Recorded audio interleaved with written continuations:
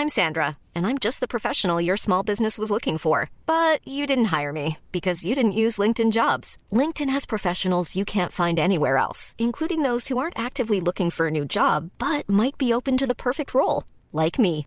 In a given month, over 70% of LinkedIn users don't visit other leading job sites. So if you're not looking on LinkedIn, you'll miss out on great candidates like Sandra. Start hiring professionals like a professional. Post your free job on linkedin.com/people today. Hey, it's Danny Pellegrino from Everything Iconic. Ready to upgrade your style game without blowing your budget? Check out Quince. They've got all the good stuff, shirts and polos, activewear, and fine leather goods, all at 50 to 80% less than other high-end brands. And the best part? They're all about safe, ethical, and responsible manufacturing. Get that luxury vibe without the luxury price tag. Hit up quince.com/upgrade for free shipping and 365-day returns on your next order. That's quince.com/upgrade. Are you serious? Hello, Marcus Bronzy here from How to Kill an Hour. We have got some great, fresh, juicy content coming for you in the next few weeks.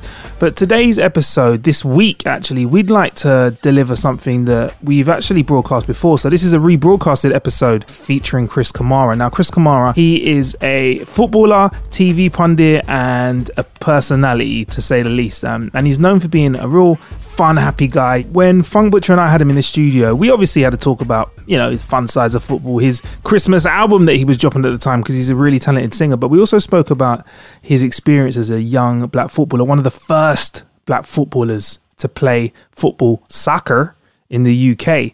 And it was a real interesting conversation from my point of view, and I presume Funk's as well, to be talking to somebody who was on this earth before we were, and what their experience was like, and how things may have changed since then, and what things haven't changed since then. This really helped to put things in perspective for me with regards to the Black Lives Matter movement and how much further we need to go for equality. But there's a story in there where he talks about a television show, and just hearing about how the establishment supported racism openly back then really helped to put things in perspective with regards to how much further we need to go to get to equality, and how the establishments around us and big media outlets need to make sure that they are leading with conversation that is not racist, to be simple. But I've said enough, because I would like the show to do the talking for us. This is episode 336, Unbelievable Jeff, featuring Cammy Chris Kamara.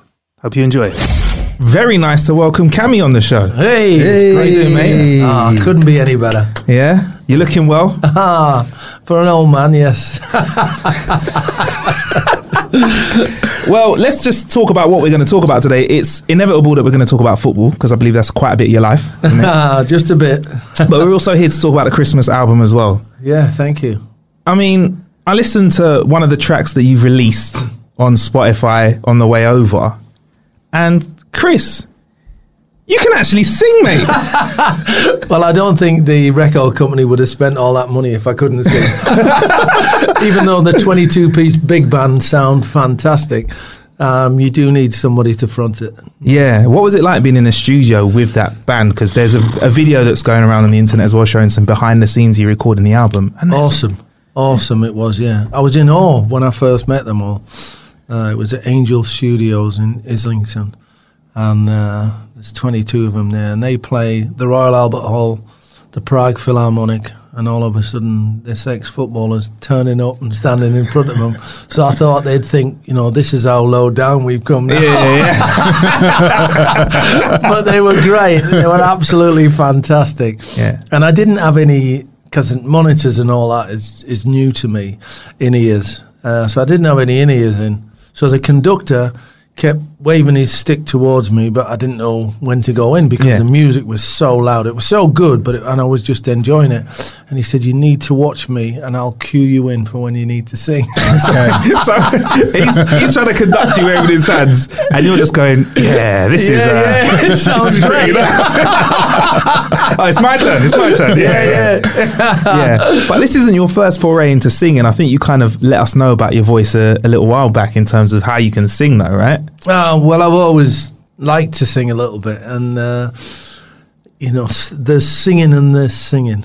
There's singing with a 22-piece big man, and having a proper record company produce it. Yeah. And there's normal singing like I do in my bar in Tenerife.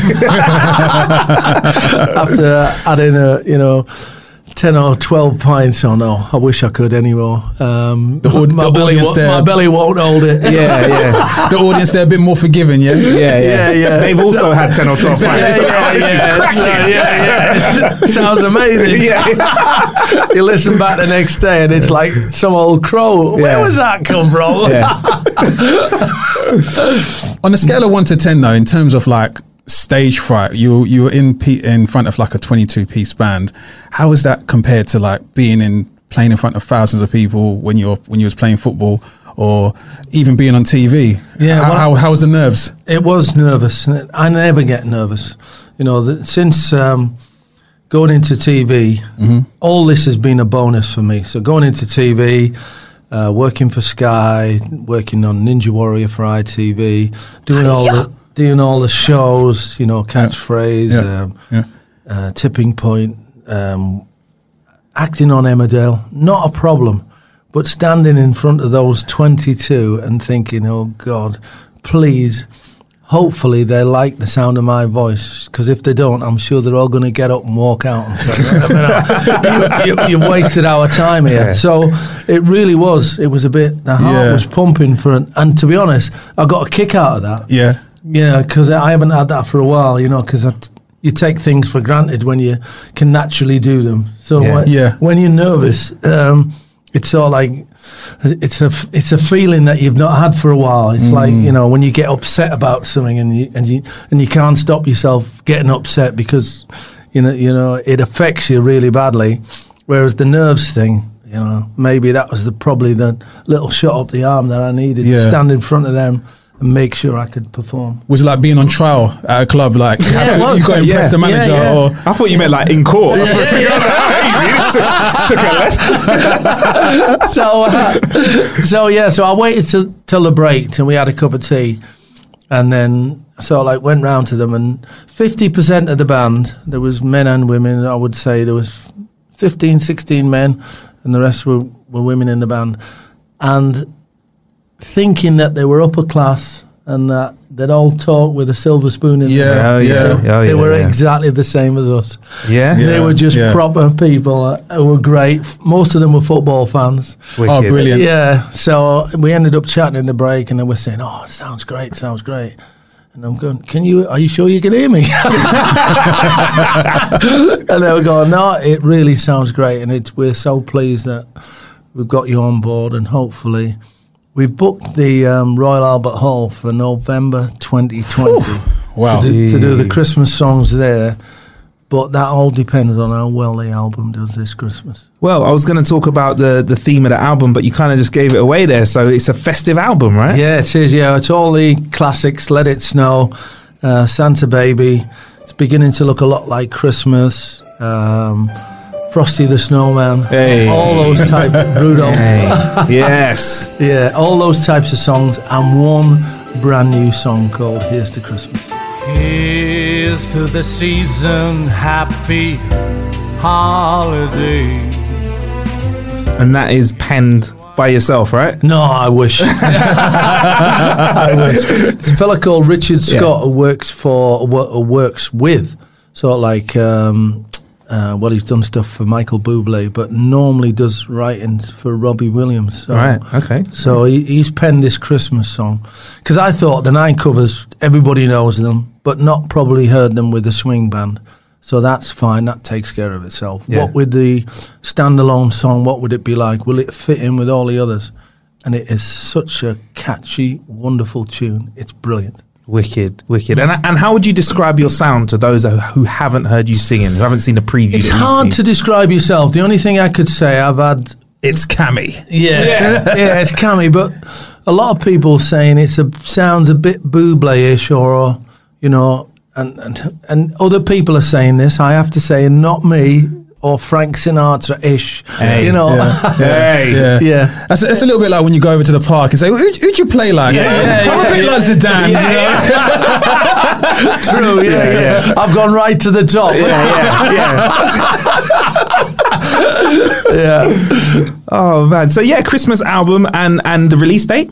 It's on the 15th of November. Perfect timing for So Christmas. yeah, which is great. And you can download it on all these Spotify, iTunes, Amazon. Did you say Spotify? Spotify. There you go. It's a new one.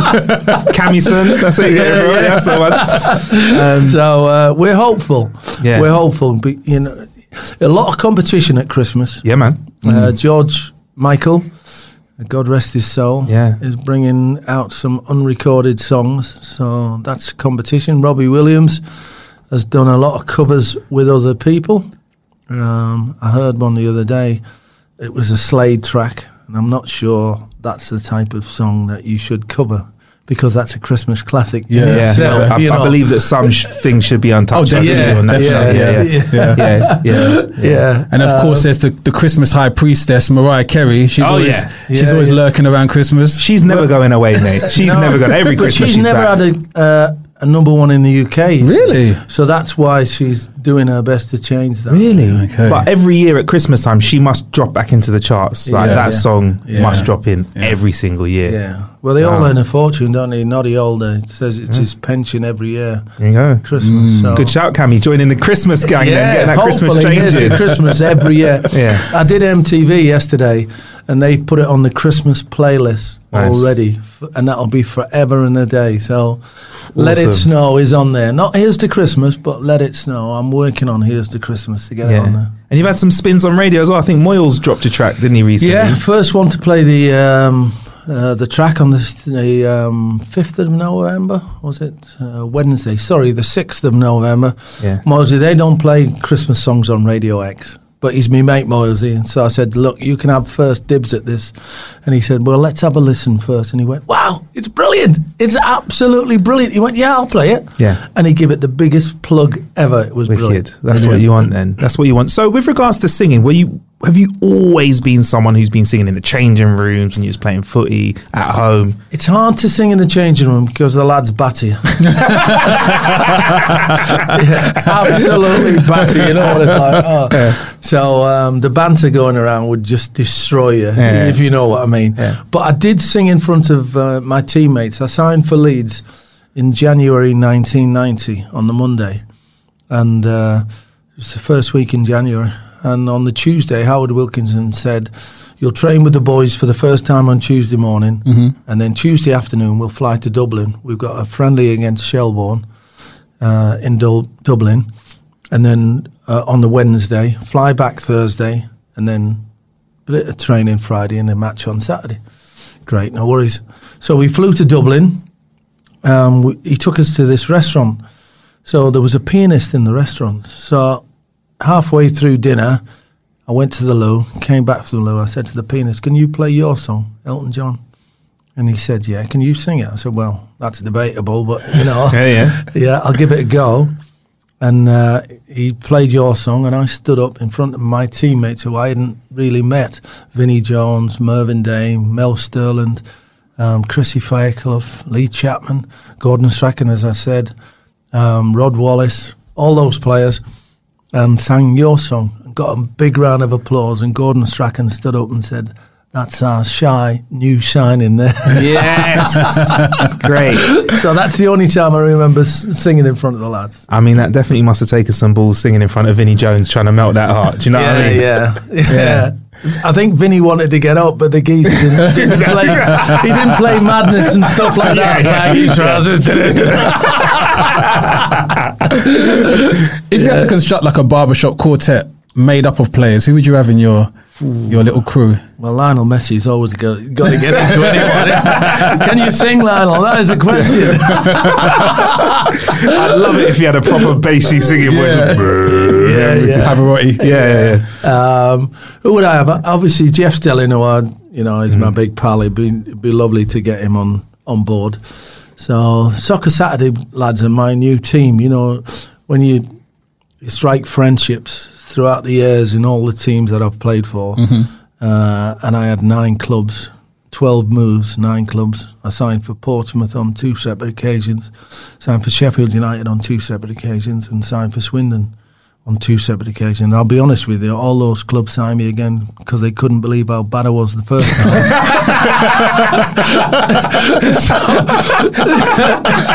So you strike up a great friendship with teammates, but then when you finish playing, it's gone. You know what I mean? You hardly keep in touch with anybody. So the new teammates to the Soccer Saturday mob. So it'd be nice to have Tomo, Charlie Nicholas and Merce, and Jeff has been back in band. Oh, so what do you love about Christmas the most then? Because this is going to be a thing that you're going to have to talk about loads. Christmas is now going to be associated with Cammy now, if all goes to plan. I've hated Christmas for a long, long time. Not for the reasons that people might think. I've hated Christmas because I was born on Christmas Day. Really? Wow. So from the age I can remember, we didn't have a lot of money in our household. So to get 1 present on Christmas Day was a bonus, never mind 2 for my birthday. So it was pretty much overlooked as I was growing up. And then when I became a professional footballer at 16, we always played on Boxing Day. So I never ever had a drink on Christmas Day. And then obviously you play on the 28th and then you play New Year's Day. So you got to look after yourself. So I did that. I played for 22 years. So it wasn't until I was 39 that I actually had a good drink on my birthday. So because you can have a rest. I was pretty much a miserable, apart from obviously when my 2 young kids were born, then it's a different type of Christmas with them. So that's how much Christmas meant to me then. But it's strange now. I've made up for it, by the way. So don't feel too sorry for me. So Christmas now means family. We've got grandkids. We've got my oldest son's got a wife, so her family come round as well on Christmas Day. So there'll be about 16 or 17 of us on Christmas Day. Nice. And it would be nice to celebrate Christmas number 1. That'd be a big one. Who's getting busy in the kitchen though before you celebrate this Christmas number 1? Yeah. Well, my 2 sons love cooking. Oh, that's all right. Yeah, my wife's a great cook. So, Brussels sprouts man? Are you a Brussels sprouts man? Nah. Well, I like them, but I won't cook them. Do you like Brussels sprouts? I can't stand them. It's a real Marmite thing, isn't it? Because I think they taste like and smell like farts. They're definitely they're like Marmite, isn't it? If you like it, you don't. Yeah, it's one of those ones. Yeah. But my mum will like cook hundreds of them and be like, "Oh yeah, more for me. Love them." So you love them then? Yeah, I love them, but you never eat them any other time apart from Christmas Day, do you? Yeah. Well, they only come out for Christmas Day. Yeah. That's all right. Then you can man the bottle of brandy then at Christmas time. I'm the drinks man. There you go. I'm the drinks man. I provide everybody who comes into our house because we have open house we finish up lunch about 2. And then about 6 o'clock, everybody comes round, evening, friends, as well as family, and we have a bit of a shindig now. So nice. You shake a leg as well as singing? Oh, yes. Oh, yeah, man. Old man style. Proper dad dancing, yeah? Proper dad dancing. Yeah, you got to bring that out. So this show's called How to Kill an Hour, Cammy. So we like to ask each of our guests how they like to kill time. Now, you're a busy man at the moment, but how do you like to kill time when you get that little bit of downtime? I live on a farm. So I have animals that I can look after. I spend loads of time with the horses, a little bit of time with the sheep, a little bit of time with the chickens. We've got a cat as well. So, that's my release. My wife knows if I go missing for an hour or 2, she can find me down at the stable. Oh, wicked. Do you ride the horses? We used to, once upon a time, but I've lost my bottle now. All the horses are pets. Yeah, fair enough. Can we expect like a old MacDonald kind of themed album? I can see it. A kids' Christmas album. Kids' Christmas album. Yeah, you heard it here first. Yeah. So CBBS, are you listening? There we go. Hey, why not? In the night garden. Yeah, cool. So.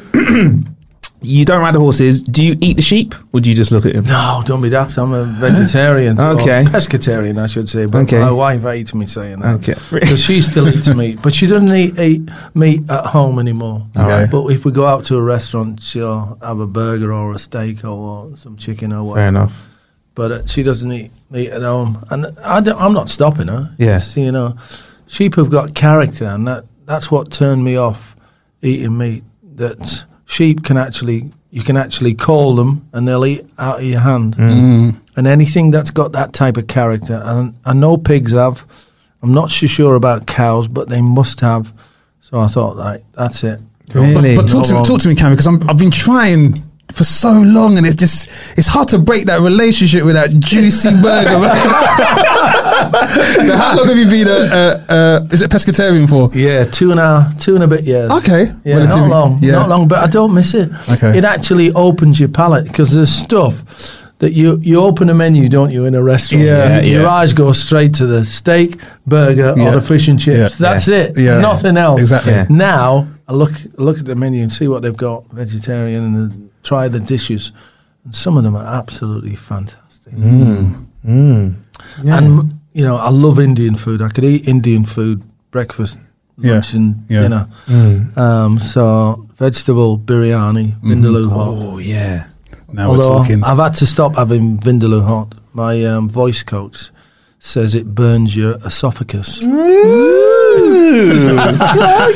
while I'm singing, I've got to stop that. Yeah. If you're listening, Cammy's rider, no more vindaloo, please. Thank you very much.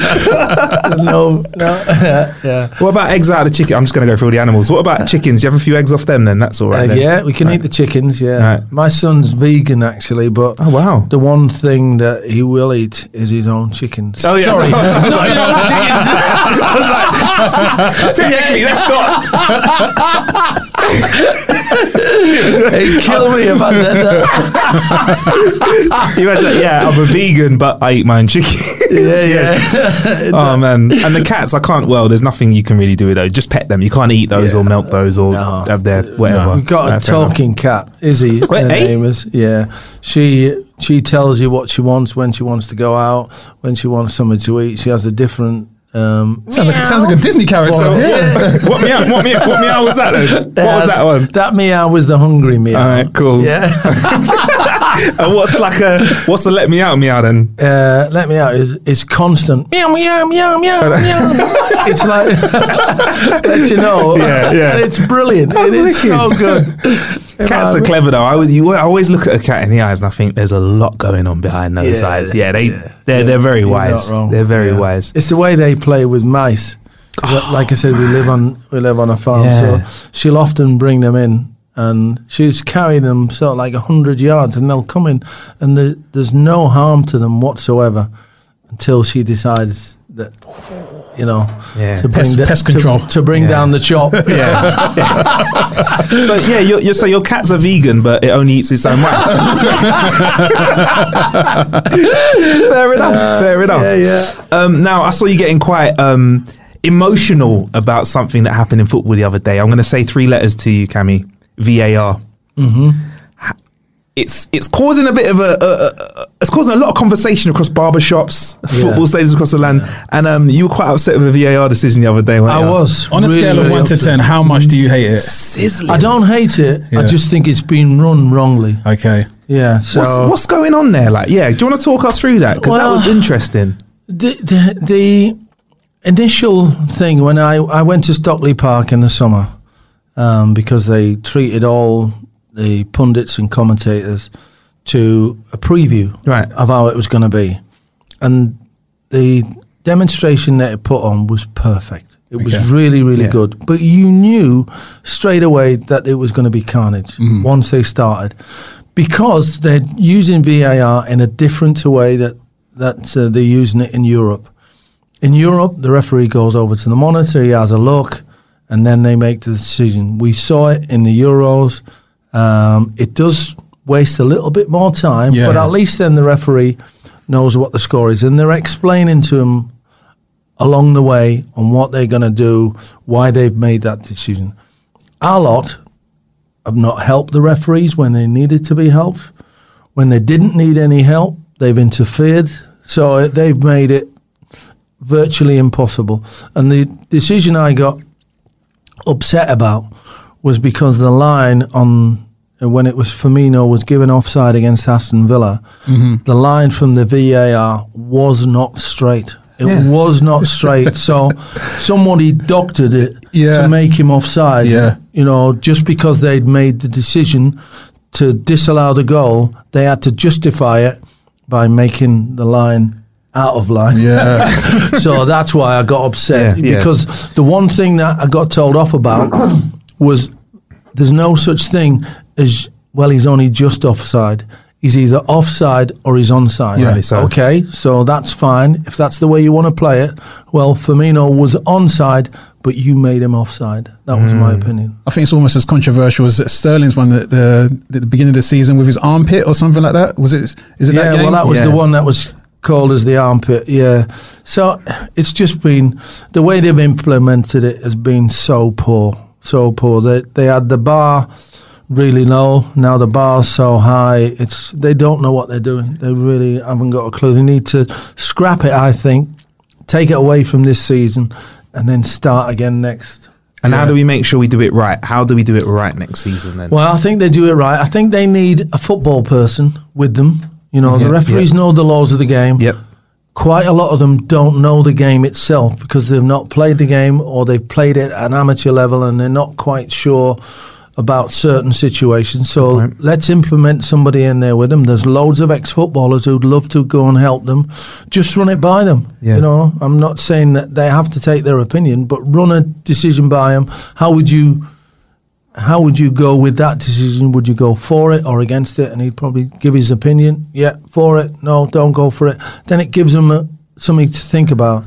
But at the moment, you've got refereeing referees. Yeah. And they're frightened to go against their immediate decision. Yeah. If you're going to use a machine to do something like that, I think it has to be right 100% of the time. Without a doubt. Because referees, I understand they're humans. Sometimes their line of sight might be obstructed. Things happen. And you know what? There's times when decisions have gone my way. Yeah. There's times when decisions have gone my opposition team's way. Cool.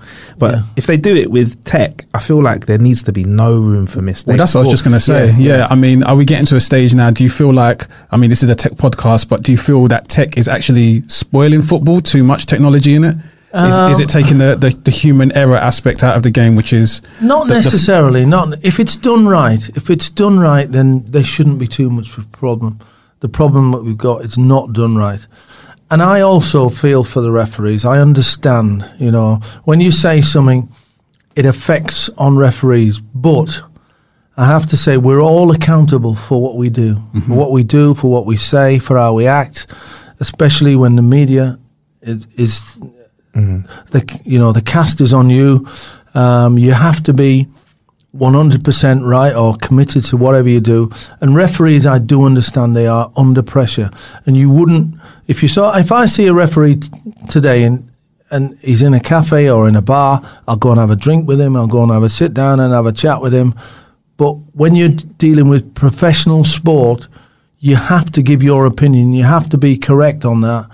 And sometimes, you know, people do go over the top. There's no doubt about that. People do go over the top. They've got to remember that these people, even though they're making mistakes, are hopefully not doing it deliberately. And that's why I was so upset about the Firmino thing, because I thought that was deliberate. How bad the situation or scenario would it be if we had a completely digitized referee where everything is either black or white?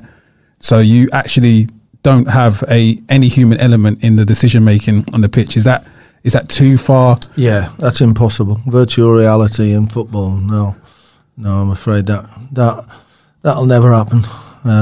You can do your computer games on that, but not in live football. And that computer game ref is sometimes an arsehole as well.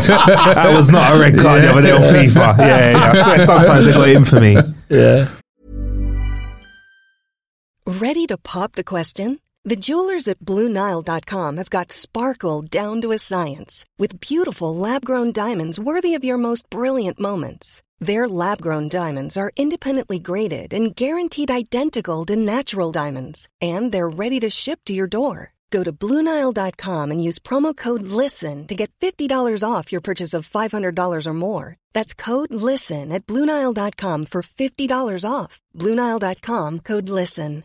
I'm Sandra, and I'm just the professional your small business was looking for. But you didn't hire me because you didn't use LinkedIn Jobs. LinkedIn has professionals you can't find anywhere else, including those who aren't actively looking for a new job, but might be open to the perfect role, like me. In a given month, over 70% of LinkedIn users don't visit other leading job sites. So if you're not looking on LinkedIn, you'll miss out on great candidates like Sandra. Start hiring professionals like a professional. Post your free job on linkedin.com/people today. Many of us have those stubborn pounds that seem impossible to lose, no matter how good we eat or how hard we work out. My solution is PlushCare. PlushCare is a leading telehealth provider with doctors who are there for you day and night to partner with you in your weight loss journey. They can prescribe FDA-approved weight loss medications like Wegovy and Zepbound for those who qualify. Plus, they accept most insurance plans. To get started, visit plushcare.com/weightloss. That's plushcare.com/weightloss. I mean, you made an important point actually about people being responsible for their actions, and there's been racism in football has been something that's been a conversation that's been had over the years, and I think it's kind of not coming to a head now, but it's been something that's been higher profile this season. As a young black footballer who kind of, you're playing across the 80s and the 90s, how is it kind of watching how things have changed recently? I mean, is there a marked improvement as compared to how things were for you back in the day and now? Oh, yes. It was a nightmare when I was growing up. An absolute nightmare. I was the second black player to play for Portsmouth, the first black player to play for Brentford, and the first black player to play for Swindon. So you can imagine growing up, I made my debut, it's going to sound awful, isn't it, in 74-75 season when I was 16-year-old. So back then, I played for Portsmouth, who had a national front element in the crowd. Not a massive national front element, but there was about 200 or 300 and make themselves known. So not only would they boo me off when I was crap, they'd boo me onto the pitch in the first place. So that was, for something that throughout the years that I've accepted, you've accepted that, that was just then and this is now. All of a sudden, I'm starting to think, why did I accept all that? Why was there nobody around? Why was there no teammates around? Why was there no managers around? And that is the biggest thing why myself, John Barnes, Viv Anderson, Luther Blissett, Howard Gale, who used to play for Liverpool, and black players from that ilk, Brendan Batson, do not want players walking off the pitch at this moment in time. No way. We fought so hard and worked so hard through all that strife for people to say they need to walk off the pitch. No, they don't. They need to stay on the pitch and defy the racists in the same way England did in Bulgaria. If England had gone off that pitch, then copycat after copycat after copycat would follow England around, because people would think we can get these games cancelled, we can get ourselves heard. All these Nazis would be heard all over the place. Yeah, we got that game stopped. We got that game stopped. In Italy, it's an absolute shocker. Balotelli, the other day, was about to walk off the pitch and his teammates convinced him to stay on. He stayed on the pitch and he scored. That was the win. That was the win. They lost out. Get them out the stadium and keep the players on the pitch. That has got to be the motto. Just to put it into perspective for a lot of the younger listeners, what was the support network for when you... There's a support network. Yeah. Honestly, there was programs on the telly called Alf Garnett and Love Thy Neighbour. Yeah, okay. The N-word was used constantly. Complained against a nignog. Equal rights does not entitle nignogs to move next door. Get that nignog off that machine. And why should I? Because I said so. Eddie, look, you keep your black nose out of this, Sambo. Calm down, please, calm down. Well, while you've been doing your duty, we've got rib worked. Pardon? Spread from next door. What, them nignogs? I knew it. They never wash, you know. Do what? It's with them being black. They probably don't bother, you see. They can't tell whether they're dirty or not. And it was just taking the mickey out of black people the whole time. And, and I would go into the dressing room at Portsmouth the following day after they'd been on that night before, and the lads would be talking about it and how funny it was, and then I'd walk in, it'd go quiet for a second, and then someone would say, "Oh, you don't mind, oh, do you, Cammy?" And you go, no, I can't mind. Yeah. Because I am one voice, of course, and they would have kicked me out of that dressing room straight away and said, you got a chip on your shoulder, this, that and the other. So you had to go with the flow. And that's what I'm saying to you. When I look back now, it's been a sort of acceptance that you had to take reluctantly, but I wouldn't change a thing, really. I just think that was then. This is now. Let's get on with it, and let's make sure that we keep these football players on the pitch and we don't let people stop football matches for the sake of racism. So what you're saying is, in your point of view, it's not John Barnes and the likes of yourself saying just stay on the pitch and pretend it's not happening. You're saying stay on and defy and take the power back off the people that are trying to get you off the pitch. Without a doubt. Let's get the people. The first game to be abandoned was Harrogate Borough versus Yeovil just a few weeks back. Mm-hmm. The Yeovil town manager was disappointed with his own supporters. The Harrogate Borough manager came on 5 Live and he said 99.9% of those Yeovil town fans were fantastic. 0.1% caused that game to be abandoned. So why not go over to them supporters, get the police and say, let's get these 2 people out. They made 2 arrests the following week. So it was 2 people that caused Haringey Borough to walk off the pitch. That can't be right. That can't be right. The 2 people can stop a football match by shouting racism chants. If you hear it and you're a white person and it disgusts you, then get these people out the ground. Get them out the ground. Identify them to the police straight away and get them kicked out the ground. When it's a lot more like it was in the Bulgaria game, they left at half time. They had to leave at half time, otherwise they would have all been arrested. And they left. And England didn't win. The reason why England didn't win, in terms, obviously they won the football match, but 50% of the people were still saying that, having followed protocol, they should have walked off the pitch. They had the 2 warnings, and then the 3rd time it happens, you've got to walk off. They didn't walk off. They stayed on the pitch. So England couldn't win. Whatever way you looked at it, if they walked off the pitch, everyone says, yeah, they did the right thing. If they stay on the pitch, yeah, they did the right thing because the racists went out the ground, but I still feel that they should have walked off to make that stand. No, they did everything right, in my opinion, and UEFA and FIFA should have came down so hard on Bulgaria, but they didn't. Why didn't they? Because they're a football association. They're not. They need Bulgaria. They need Bulgaria as a country. They need England as a country. So they need Spain as a country. They need Italy as a country because that's their football competition. So you've got to take that power away from them in terms of sanctions and give it to somebody else. Give it to governments to say, right, here we are. We had that situation at the football match in Bulgaria. Now the sanctions are kick them out of the competition. Kick them out of the competition and then won't be so quick to do it again. Do you think another opinion that's come up is docking points as well over here? Do you think is that a potential solution as well? No, it is once again, right? So we say docking points, right? So Manchester City are 3 points clear with 1 game to go, right? They're 1-0 up in their final game, so somebody decides to abuse Raheem Sterling and get the game stopped. Right, completely get the game stopped. One of the opposing teams wins their game to win the title. What do we do? Do we replay that game, the Manchester City game? You know, they were 1-0 down when the game was abandoned, or are we called that as a result? I don't get how you're going to be able to work things like that out. Yes, they played the Haringey Borough game again.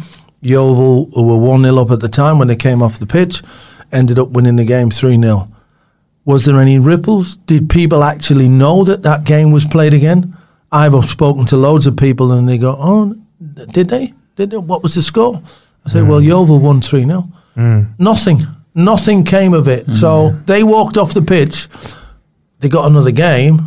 I don't know whether the fans were allowed in for free or no, whatever, but nothing was gained by them coming off the pitch. Fair enough.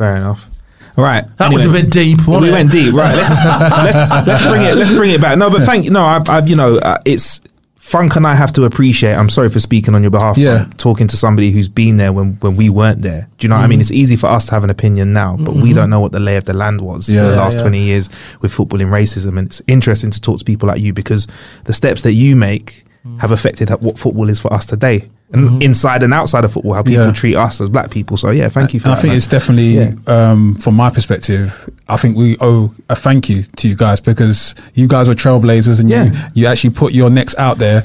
And I guess what's it's frustrating, the different voices and the different takes on social media, is that they can't actually understand how isolating it must have been for you at that point in time, because I guess what they're looking at it is that the circumstances were the same as it is now, but there were just less black football players there, but you had all the support and the different networks and the different means to deal with the abuse, but it wasn't anywhere near that kind of... No, but they didn't even have Twitter. On Twitter, somebody can say, you know what, great decision, mate, or someone can say, terrible decision. You didn't have that, did you? No. Nothing at all.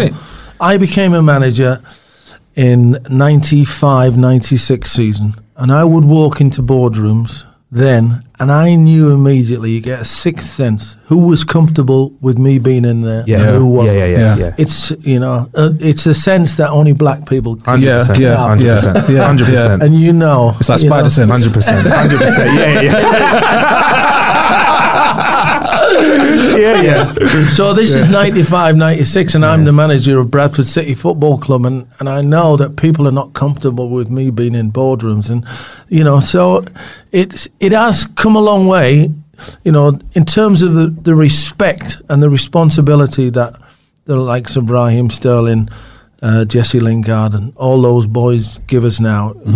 Brilliant, absolutely brilliant. They will only ever suffer now through crowd abuse. They won't get that in real life at all, wherever they go, wherever they do.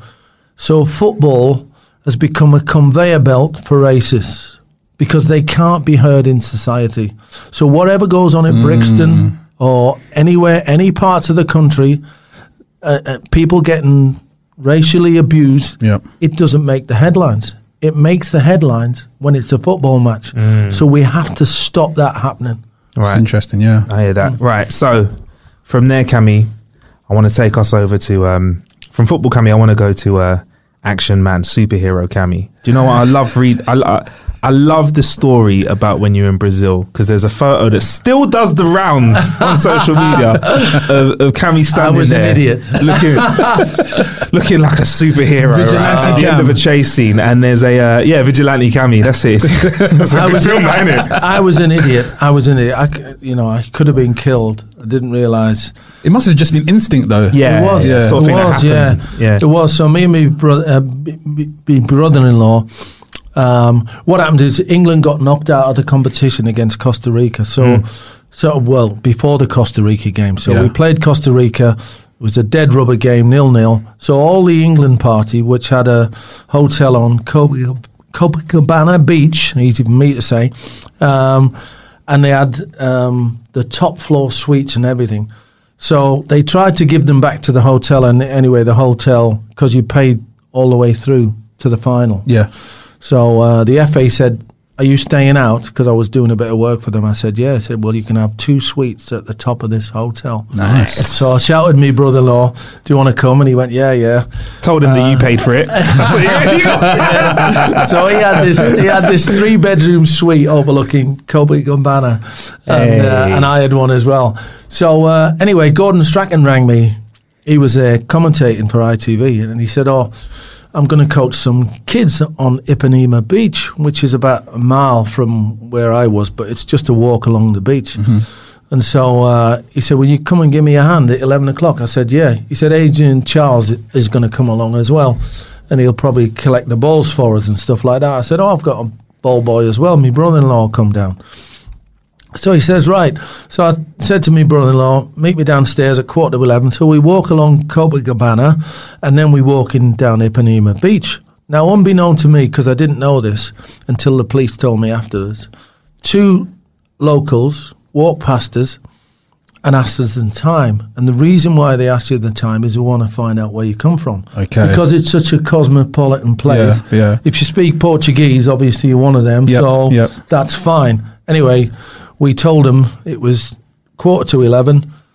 That was the key then, that they were going to do something. Now, I have to say, my brother-in-law was walking along with Mungme on his back, right? Because he had his shirt off and he had a massive gold chain around his neck, right? So basically he was asking for it. Yeah. So these two fellas, one of them ran in between the two of us, the middle of the two of us, hooked his finger around the gold chain and ran straight across a dual carriageway. So there was 2 cars going one way, 2 lanes, going one way and 2 lanes going the other. And he crossed straight away. And instinct told me to run back the way. Okay. So now we are both running. We're level, but there's 4 lanes of traffic and there's cars coming by between us. He can see me and I can see him and I'm pointing at him. I'm going to get him. You're going to get him. I mean, you're using your index finger there. I think that's not the finger you're using to bring. So he's running. So and you're screaming at him, but you can't understand you. Yeah. Well, to be honest, I wasn't even talking. I was just thinking, I know I'll get him. Yeah, man. So the reason the police said why I'm still alive today is the break in the road came when the traffic stopped on my side. Okay.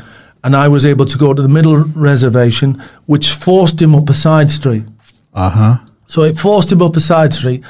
They said his accomplice would have been waiting further down and he'd either shot me or stabbed me because I was chasing his mate. But because I forced him up a road, his mate wasn't there. So I'm behind him. Every time he looks around now, I'm catching him.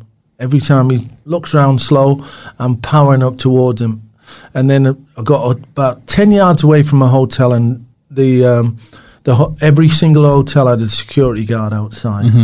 And I'm shouting to this security guard, "Stop thief, stop thief." I don't know whether he expected it or not. Anyway, he stood in front of the lad who'd robbed my brother-in-law, the mugger. And as he stood in front of him, I came in and jumped on his back. And he went, "What is it? What is it?" And he spoke reasonable English to the security guard. I said, "He stole my brother's chain." So he got him down, put his arm behind his back, right, and held him on the floor. Within a minute, the police were there. They were on every corner of the World Cup. And the policeman comes in and he says to him, takes off, says to the security guard, "Move away." And he's starting to put the handcuffs on him. So the security fella from the hotel asks the mugger where the chain is. Anyway, gives him a load of crap in Portuguese. So this is the nasty bit about it all. So the security guard kicked him in the face with his boot twice. And then he told him where the chain was. So he went into his pocket, got the chain, and they stood him up. So then the policeman got his vest and put the vest over his head. And I said, "What are you doing that for?" He said, "For 2 reasons. One, because it'll disorientate him, so he can't run off, so he doesn't know where he's going, because obviously we're going to leave him stood up there. And 2, because you saw what happened there, and there's blood, and we don't want people coming along and taking photographs of him with the." So, whoops. That's all right. Now we're all good. We're still plugged in. Don't worry. We're still plugged in. So my brother-in-law gets there.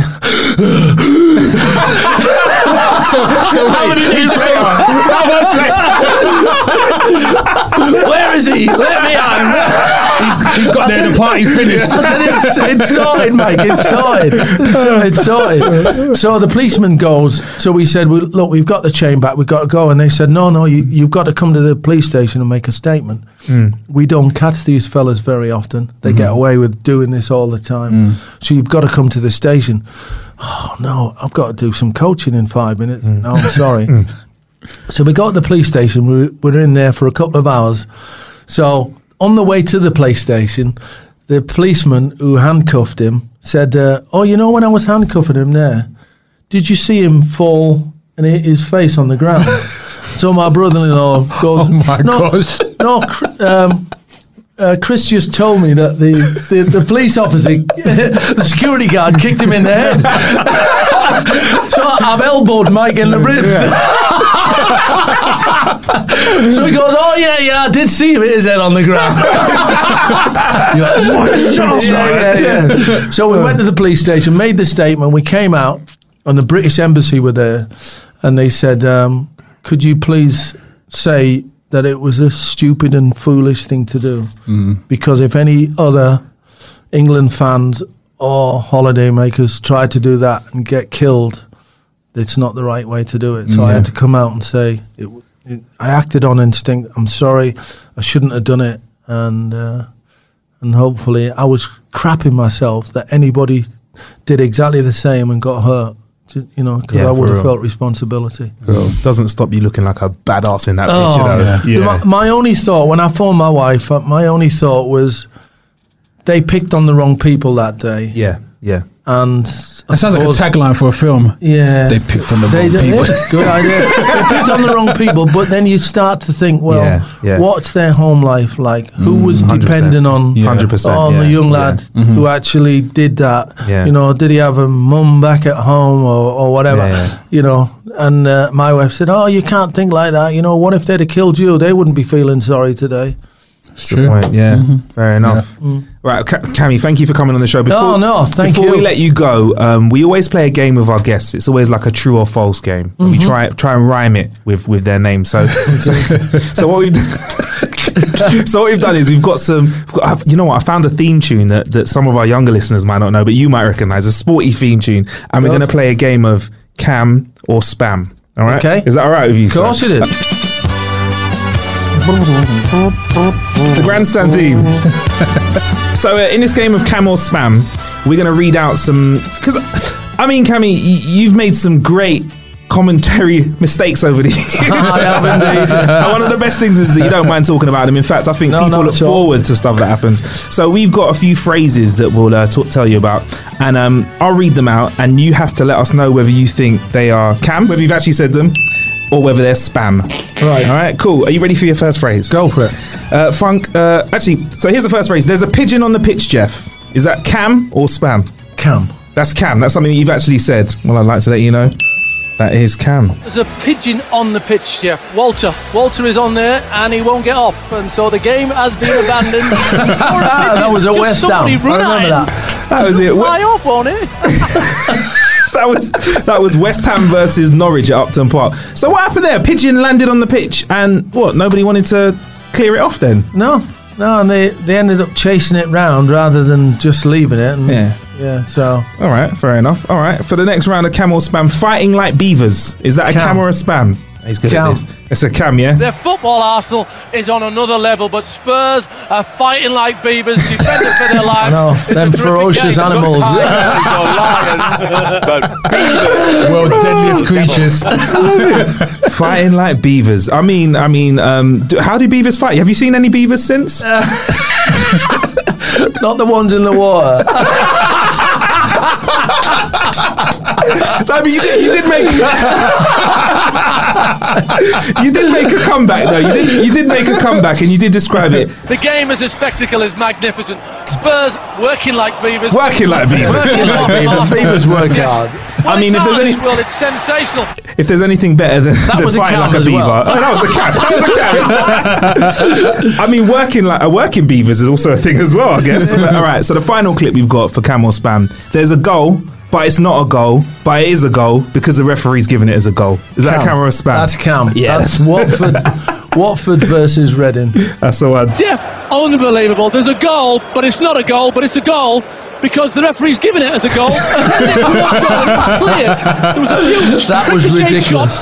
Stuart Atwell, who actually refereed in the Premier League, was the referee that day. Yeah? Is that what it was? The ball didn't go anywhere near the goal. No? Ridiculous, honestly. Look it up on YouTube and you'll see it. Google it. Watford versus Reading, ghost goal. Yeah. And anyway, at half time, I went down because I had it on the monitor, the video replay. So I went down at half time as the players were walking off the pitch to tell the referee that it didn't go anywhere near the goal. And the Reading assistant manager, Steve Coppell, was the manager. But the assistant manager, who I won't name his name, as I'm telling the referee it didn't go anywhere near the goal, he went, "What the bleeping hell has it got to do with you?" I thought, yeah, cool. Fair enough. Oh, man. Yeah. All right, well, thank you very much for playing Camel Spam. You got them all right, mate. Yeah, there we go. I've got the worst memory in the world, but oh, man. No, you know what, though? It's not an easy job, though, is it? You're there and you've got a lot to take in when you're watching a game. So fair enough. Yeah, well, it's difficult when you have to turn away from the game with your headphones and you miss look stuff at the camera. Yeah, because then you miss stuff. But yeah, no, thank you very much for coming on the show. Thanks for having me. The Christmas album. Thank you. Yep, it's out on the 15th of November. Here's to Christmas. Let's get it to number one. Fake news yesterday I had that Ladbrokes were offering 100 to 1, saying that we wouldn't make a ripple. Absolute total nonsense. The only price they would give my son was 10 to 1, and then closed his account down after he had 2 bets at 10 to 1. Fake news. Cheers, Cammy, man. Thank you very much. Thank you. Brilliant. Thank you. So that was the interview with Cammy, myself, Funk Butcher, here at How to Kill an Hour. It was a great episode. I hope you really like it. Coming up next week, we're going to continue the festive spirit with some more ways to kill time. Hopefully Funk's wrist will be back in order after his injury playing with balls. But joining us on next week's show is going to be K Kurd. It's going to be a great laugh. We've got some great tech chat coming up, some more bants, and obviously talk about what they've got going on in their career at the moment as well. Anyway, I've had you for long enough. I'm going to go and enjoy some Christmas music. And actually, we've got an app that we've got our hands on, which I'll talk to you about in the next episode as well. I've been Marcus Bronzy. Funk Butcher will be with you real soon. And I've been Producer Bill. Plenty of ways to kill some time out there. Thank you for killing some time with us.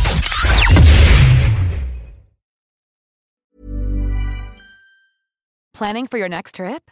Elevate your travel style with Quince. Quince has all the jet-setting essentials you'll want for your next getaway, like European linen, premium luggage options, buttery soft Italian leather bags, and so much more. And is all priced at 50 to 80% less than similar brands. Plus, Quince only works with factories that use safe and ethical manufacturing practices. Pack your bags with high-quality essentials you'll be wearing for vacations to come with Quince. Go to quince.com/pack for free shipping and 365-day returns. Hey, folks, I'm Mark Maron from the WTF Podcast, and this episode is brought to you by Kleenex Ultra Soft Tissues, your ally to help tackle your allergy symptoms this season. I love the change of seasons, but nobody loves pollen and all those other things floating in the air that make you sneeze during this nice weather. Kleenex Ultra Soft Tissues are hypoallergenic and allergist approved, so fight back against watery eyes and runny noses without worrying about irritating your skin. For this allergy season, grab Kleenex and face allergies head on. Imagine the softest sheets you've ever felt. Now imagine them getting even softer over time. That's what you'll feel with Boll & Branch's organic cotton sheets. In a recent customer survey, 96% replied that Boll & Branch sheets get softer with every wash. Start getting your best night's sleep in these sheets that get softer and softer for years to come. Try their sheets with a 30-night guarantee. Plus, get 15% off your first order at bollandbranch.com. Code BUTTERY. Exclusions apply. See site for details.